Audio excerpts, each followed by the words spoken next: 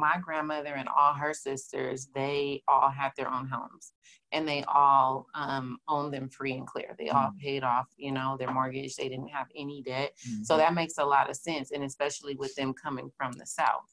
So, yeah. And they also understood that the wealth is in the land.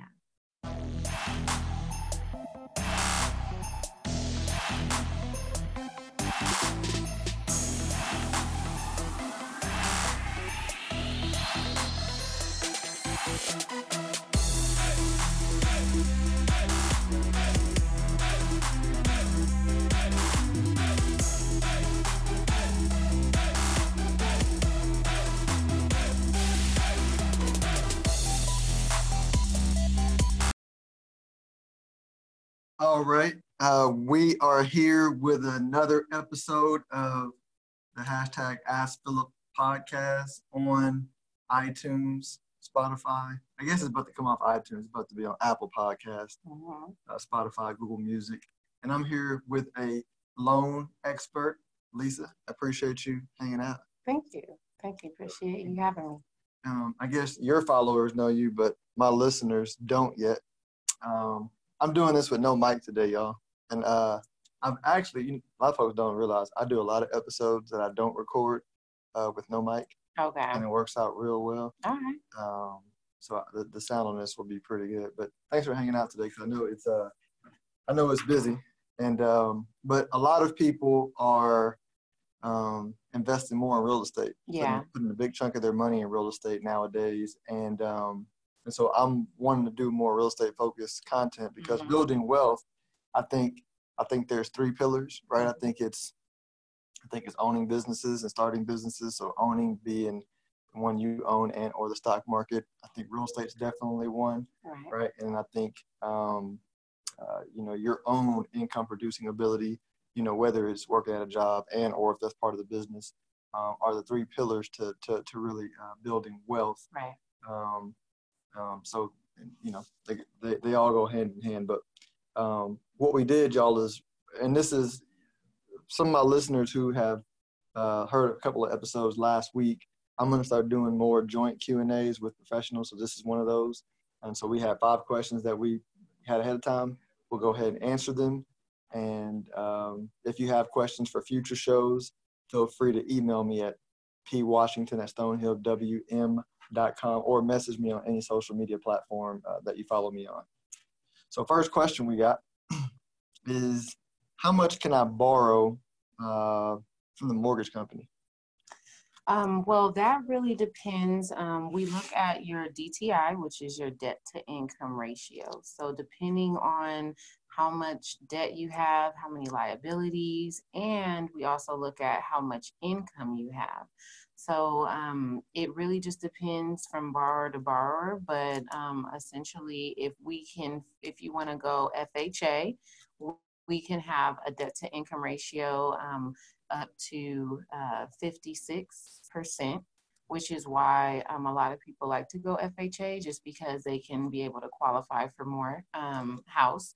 And then if they go conventional, then we can go as high as a 43 debt to income ratio. And a lot of people like to go in conventional because there's no upfront mortgage cost, which makes the loan a little more affordable. Mm-hmm.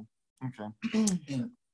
and that's your expertise, so I won't even that better than me. My own thing I'll add is just, I see a lot of people who will overbuy, right? So they'll say, hey, this is the max. So let me max it out. No, you know what they say. They don't actually say that. They say, we're not going to do the max. What is the max? But we're not going to do the max. Right? And then what they end up doing? Doing the max. Right? And getting price shocked. So that's not a good thing either, because, you want to make sure you can afford it each month. A lot of people get, intrigued by the bigger house. This is how much I qualify for, so why not use it all? But you have to be realistic, and that's why we have the debt to income ratio, because we want to make sure you can afford your mortgage as well as your existing costs and expenses as well. Right, which include the rising property taxes, exactly. HOA dues, yard maintenance. Yes. The number one competitor for my services to married couples that have a nice income is their house. Right. They tell me I can't save any money, you know, Mm-hmm. and I don't judge. That makes You sense. know, I don't judge anybody. Like, do what you're gonna do, but be thoughtful about how you buy a house, because if you plan to save money for kids' college and retirement or whatever, start a business or invest in real estate, and you're locked into that deal, like it holds you back. Before we go to the next question, what I also want to do that I didn't do before was,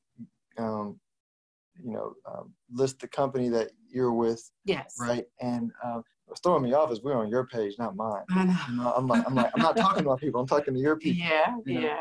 Yeah. but what company you're with, and how you got into the mortgage business. Okay, well, my name is Lisa Morris. I'm with On Time Lending. And if anybody has any questions for me, they can definitely reach me at lmorris, MORRIS, at ontimelending.com. And how I got in the mortgage business is I just really wanted to help people. I really wanted to see families get into homes. I really wanted to see, minorities build wealth. And that's pretty much, what motivated me to start with the real estate and mortgage business. No, makes sense. It's a side note. I mean, after you said that, there's a really good book. I'm forgetting the name of it, but it's in audible.com. I just listened to it. It's about the first 6 Black millionaires. Yeah. And it was real good. But at the end, the epilogue, or is the prologue, whatever's at the end, they talked about how African Americans have, if you look at percentage of what we invest in, out of all the races, we invest the most in real estate, right? And they were saying the reason why that probably is because our ancestors used to, I guess, at least our ancestors in America were slaves, and they had to take care of the land, and so to own your own land is a pride thing. It is. That was just passed down through generations and DNA. So that's pretty interesting. It is. And that makes sense because, my grandmother and all her sisters, they all had their own homes, and they all owned them free and clear. They all paid off, their mortgage. They didn't have any debt. So that makes a lot of sense. And especially with them coming from the South. So, yeah. And they also understood that the wealth is in the land. And so a lot of millennials, there's a disconnect there, because we have a lot of millennials that are renting and not owning. So yeah. Let's go to the next question. How fast can I improve my credit score realistically, right? And in that question, in context around it, you got all these credit people who say, hey, we can fix your credit score in whatever time period. Like, what's realistic? Somebody who wants to be able to buy a home, right? First, what's the credit score you need to even be considered to buy a home? Right. And then how fast can you realistically get it there if you're not there? That's a great question. So we can get you qualified with as low as a 500 credit score, with FHA. However, you would have to put more down. You have to put 10% down. But with a 580 credit score going FHA, we can qualify you for a 3.5% down. And if you want to go conventional, you would need at least a 620. Okay. So that has that changed recently? Wasn't it like, when did I buy a home? 2 years ago? I think it was like, what, 650? That's always been the case? I learned something new. Yeah. I mean, the reason why people want to maximize their credit score and have the highest credit score is because you can get a lower interest rate, which essentially is lower payments for the life of the loan. Yeah. I think, I don't know why I got the 640 number then. I thought somebody told me that number. But yeah, I don't know where the number came from. So as far as the credit, as far as the credit and how fast, depending on where you're at with with your credit score, and what we look at is your FICO. So your Mm-hmm. FICO is going to be, of the 3 credit bureaus, we look at the number that's in the middle. So that's Mm-hmm. going to be considered your FICO score. And depending on what your FICO score is and what you have on your credit report, Mm-hmm. that really depends on how much work that you would need to repair your credit. So if you have a lot of accounts and collections, if you have, a lot of debt or any bankruptcies or repossessions, anything like that, then, it could be a little more, take a little more time. But essentially, if you want to, raise your score, say 30 points or 50 points, you can get that done within about 45 to 60 business days. Okay. Mm-hmm. I'm trying to think how long. I mean, when I first graduated college, my credit score was like in the 500s. Mm-hmm. And I got it. It took me a few years to get it over 750. Right. But mine was probably more because I ran a business right out of college. So I was making no income, with student loans, writing everything off. So it took me a couple of years out of college to get it up there. And then too, a lot of people think that, oh, if I get, 1 or 2 inquiries on my credit score is gonna drop. But actually you can get, 3 inquiries on your credit within, a 90-day period, and there be no effects with your credit. It's after that 4th pull that you're going to see your credit score decrease about a few points. And then another thing, a lot of misconceptions about credit is people think, oh, if I completely pay off this balance, then my credit score is going to go up. And sometimes that's not the case. Sometimes it usually actually drops your score. So you want to leave at least a 20 to 30% balance on your card. You never want to pay it completely off, because when they see those payments, that's what gives you credit, and that's what increases your credit score. So what about this though? Because I think what does the same thing is also if you have like an American Express card, and you correct me if I'm wrong, using that to pay groceries and gas or whatever every single month, and then paying it off also does the same thing without you having to pay interest, right? Because there's a math behind, right? Does a credit score points matter more than the interest? Right, like I wouldn't keep a balance if I'm paying interest for the credit score. Exactly. But I can work around it by I have an Amazon card instead of an American Express card, but I'll pay, right. So I'm paying every single month, but I'm not leaving a balance. Does that do the same thing? Well, that does the same thing, but it's good to use it, so that way you can build your credit. But it's also good to at least leave maybe like a $10 balance on there, just so that you can establish credit.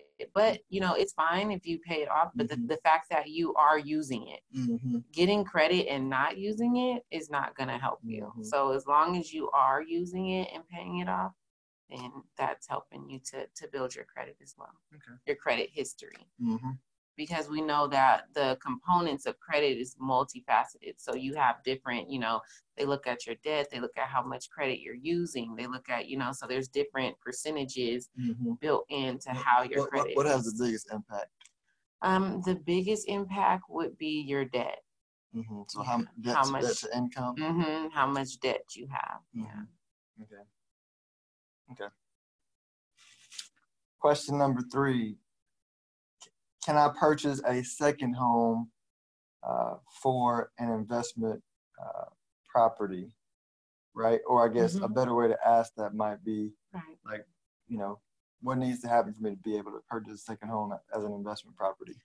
So what would have to happen? You can definitely purchase a second home as investment property. You would have to go conventional, because conventional loans allow you to purchase investment properties. So if you wanted to, for example, I know a lot of people right now, the Airbnb world is really big. So a lot of people are purchasing investment property to turn it into Airbnbs or to rental property. But that is definitely something that you can do. How much, like, does that make it, like, what's the, it's not a cap rate per se, but like, how much like money are people making on that? you know. On Airbnbs or rental property? No, Airbnb specifically, not rentals. Specifically, yeah. So Airbnb, it really just depends if you have it in a well-known area, then and it's getting a lot of people that are booking it. For example, the Airbnbs in Austin, downtown Austin are really hot right now.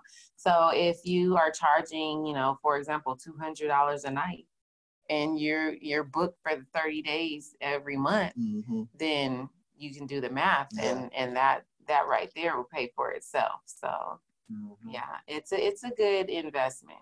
Yeah, no, I think that's wide open. I just haven't dug into the numbers on if you bought here, the investment into the property versus what you can make conservatively on the money, that can be big, right? It is big, and but then again, it's all about location. So if you have a great location, someplace that people are wanting to go, so that way you can make sure that you have people that are coming to rent. Yeah.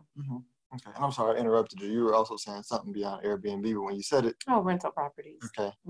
So yeah, if you want to have, for example, if you want to purchase a duplex and rent both sides of that out and have, residual rental income, that's another thing that a lot of people are doing. How does the current interest rate environment affect housing prices, right? And to elaborate, this question is more talking about like what's going on with long-term rates and short-term rates, right? And to not go super nerd in a normal economic environment, if you lend somebody or the government money and you lend it for example 10 years, or you can lend it for 2 years, you should get paid more interest for lending longer because you're foregoing your money longer. There's periods of time in the economy where lending the U.S. government that gets off where you're paid the same or less to lend them money long term versus short term. Meaning, if you got paid the same to lend for 2 years and 10 years, something's off, right? Or if you got paid more to lend for 2 years, and that basically is saying the market is saying there's a lot of risk in the system. I don't want to make any long term investments, and that's kind of happening right now. And the background is you have everything's expensive, right? Almost all asset classes are relatively expensive outside of real estate and businesses in Europe, right? And small cap value stocks in the U.S. and emerging market stocks. Those are relatively cheap, but for the most part, everything's expensive. And you have the two biggest economies going at each other with tariffs and this trade war, which is basically like a hidden tax. Tariffs are like a hidden tax, right? Which makes it more expensive to do business. So you have that slowing things down. And in this environment where there's less money in the system, less incentive for long-term investment, it's not the best time to take aggressive risks in real estate, right? So I've had a few clients who are investors, and while I don't invest their money in real estate, I'm their financial planner and I invest their diversified stock market money. But on the deal, I'm like, hey, if I were you, I would forego some short-term return, right, and go more cash in. And when you're buying properties, make sure that if you can't flip it, it's cash flowing. So if you got to hold it through a recession, right, you're good. And they're like, but it's going to affect my return. I'm like, yeah, but if you study all late stage cycles, the idiots are the ones that make the most money the last few years, right? And the long-term patient folks are the ones that buy the idiots properties at pennies on the dollar when the market, falls out. So, be comfortable letting the idiots, what I call picking up nickels in front of a steamroller, right? Let them do that. You play it conservative, play it long-term, because when you got money tightening like this, it's not the time to be super aggressive. Right. So that's how that's affected. Oh, by the way, how does that affect prices? Right. Well, we're seeing it. Prices are, volatile. and trending downwards in different parts of the cycle. Right. So, anything to add? I think you elaborated on that very nicely. Okay, thank you. I appreciate that. How much should I have saved when I buy a home? And we can break it into how much should I save when I buy a rental property, and how much should I save when I buy my primary residence? Okay. Yeah, that's an awesome question. A lot of people, have different misconceptions. We can start with the primary residence. But I always like to tell people it really depends on the sale price of the home. But we want to make sure that you have your down payment, which is going to be anywhere from 3.5% or 3% to 5%. And then we also want to make sure that you have at least 3% for closing costs. Now, another thing outside of the down payment and the closing costs that you should be aware of is you will have to get an appraisal for your home, which is usually around $500 to $600. Then there is also a home inspection that can be anywhere from $300 to $500, as well as a survey. But the survey sometimes is paid by the seller, so that's a cost that the seller can also contribute to as well. And so we do kind of want you to make sure that you have at least and then also in addition to the appraisal and the home inspection, you will have to put down earnest money once you do find a home to secure that home. So that way, the seller will agree to take it off the market, and you can secure that home. So I always suggest that if you have saved upfront costs anywhere from $2,000 to $5,000, but like I said, we want to make sure that you have at least 3 to 5% for your down payment, and then at least 3% for your closing costs. A good thing about today's market is we have a lot of down payment assistance programs that can help you towards your down payment costs. Some will cover all of your down payment costs. If you meet the income requirements, they will cover that as a grant. If you exceed the income requirements, then you can just pay it back as a second lien on your home. Another thing that's really good is also we have lender credit. So depending on the interest rate that you choose, we can provide you lender credits towards your closing costs. So that essentially will reduce your closing costs as well. And your earnest money can also be applied to your closing costs as well. And for rental property, it would pretty much be the same deal. You do need your down payment and your closing costs, but with rental property, you may want to save a little more because you may have home improvements. And for example, we have a 203K loan where you can use that for home improvements that could be used for rental property or our investment property as well. So we want to make sure that, if you do have to have any repairs or fix it up or, anything like that, you want to have a chunk of money saved once you do acquire the property to reinvest in it to get it to, livable conditions for your renters. Mm-hmm. One thing I'll add to that is, in the spirit of Jay-Z, who is a billionaire now. Yes, he is. He had a kudos.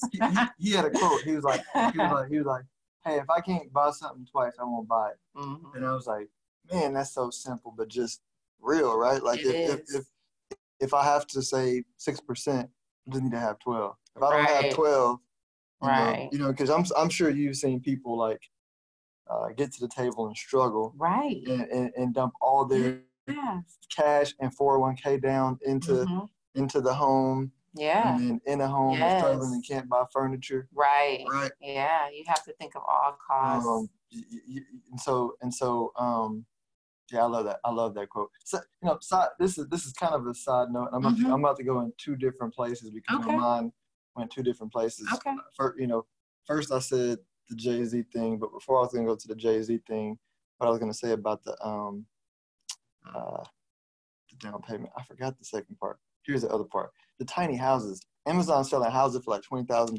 I know. Are people buying those? You know, it's. I want one. Like, I was like, man, that would like de-stress life. But then too, we have a lot of families too that I mean, it's not, I don't feel like it's livable for a family. You don't? Why? Put the kids outside. Be like, y'all get outside until it's time to go to sleep. Oh gosh, yeah. That, I mean, for maybe a starter home for a couple or a single individual. Oh man, I'm just like when I saw it, I was just thinking, how do I convince my wife to get it? To get a 20. Matter of fact, forget the kids. We can just buy a house for us. Right, for the kids. right. Be like, y'all live over there. You know that you also have to buy the land too. So how much is it? Like 50,000? Well, it depends on the acres. Really, honestly, about like in Ferris, Texas, about a house. Yeah, it depends on the location. So you can have some plots that are in a prime location that are just as much as a house. So now that we literally, I'm like, so yeah. So they deliver it. What's delivery cost? And then does somebody like set it up? Like, what's the cost for that? I know. That was super interesting though. $20,000 for a house. Yeah. You know, because I think you mentioned millennials don't buy homes. I don't know if it's they don't believe in it, but the cost of living for first of all, millennials graduated with historic college debt. Debt, exactly. And then real income growths outside of Silicon Valley, have not grown. Right. And so I think it's less that they don't want to, and more that it's tougher. Like it's just, and you combine that with the houses are more expensive because you have like whole businesses buying blocks. Right. There's a lot of institutional money in real estate, and so it's difficult, which is why I'm paying attention to the small homes. I'm like, man, that's people are laughing, but I'm like, no, that's like legit the only way that people can live and afford it. Yeah, because if you look at the West Coast, you look at LA, and you look at New York, and then you look at Atlanta, right, and look at DC, and then you look at like Texas, and you're like, what does DC? What do those cities have that Houston, Dallas don't? Right, nothing. Right, and the Silicon Valley money is already coming here, so like it's coming, right, and we have a lot of people that can't afford, the properties, like people have been living since the 90s in LA and the East Coast. And so with Texas with so much land, I think that's going to be super reasonable. Matter of fact, I'm talking myself into like figuring out how to invest in those smaller properties. You could turn it into an Airbnb or a rental property. Oh, $20,000, you can make a lot of money off that. It'll pay for itself. Good. Anything you want to add? No, I think we, covered a lot of ground. If anybody has any questions, you can definitely inbox me, email me. Once again, that's LMORRIS@ontimelending.com. My name is Lisa Morris. I am your lending expert, and I do appreciate you guys tuning in with us today. Wait, I have one more question. I'm sorry. Of course. So what if some people said, okay, Lisa, I don't have the 20%, right? We want to buy a $200,000 property. I can't save $40,000 realistically. By the way, here's where I was going to go. A good way to save money. Help me come back to this because I thought about it. Okay. A good way to save money is like Airbnb, not Airbnb, like Uber. Right. Like if you make $10 an hour on Uber on average, and you figure I need to save $5,000, right? Then you have to figure out, how do I go work? What's that? $10 times 500 hours. Right? Figure out how to go work 500 hours in between now and when you're fixing your credit and you want to buy your house. Exactly. And you got the money between Uber Eats and Lyft and what's the thing called Favor or whatever. You heard of Favor? Yeah, and it just starts with making sure that you can put something away from every check that you get. Whether it's, if you get a $10 check, put away $5, just trying to make sure that you put something away every check. And, it can be very reasonable. I also want to add, though, that we have multiple products, not just your traditional FHA, conventional, USDA, which is another good thing because USDA, there's zero down. So that's another good thing if you want to buy in a place that is USDA approved. But we have bank statement loans for self-employed. We have asset loans. So there's like multiple different loan products that can fit your particular need. So it's not a one size fits all. We're here to make sure that we connect the loan that works for you, with what you need. Got it. No, makes sense. Yep. So here's where I was going. So let's say you say, all right, Philip, Lisa, I'm doing Uber, and I'm saving, but I want to buy a $200,000 property, or that's my cost all in for doing it and fixing up. But I don't have $40,000.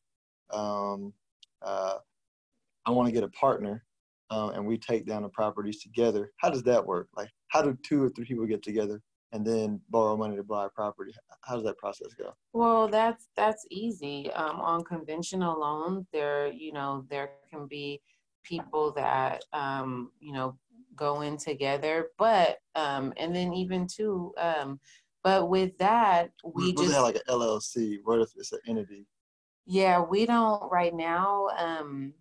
They don't usually give loans to so they have to personally guarantee it. But they can do that because that will maximize the income, which means that will raise the amount that they're able to qualify for and ultimately purchase.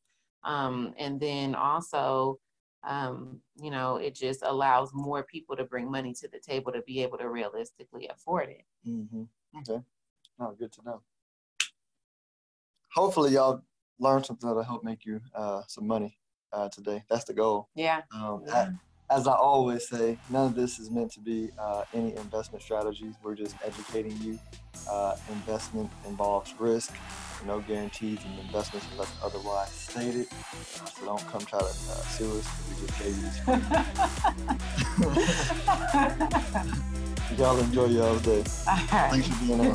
Thank you.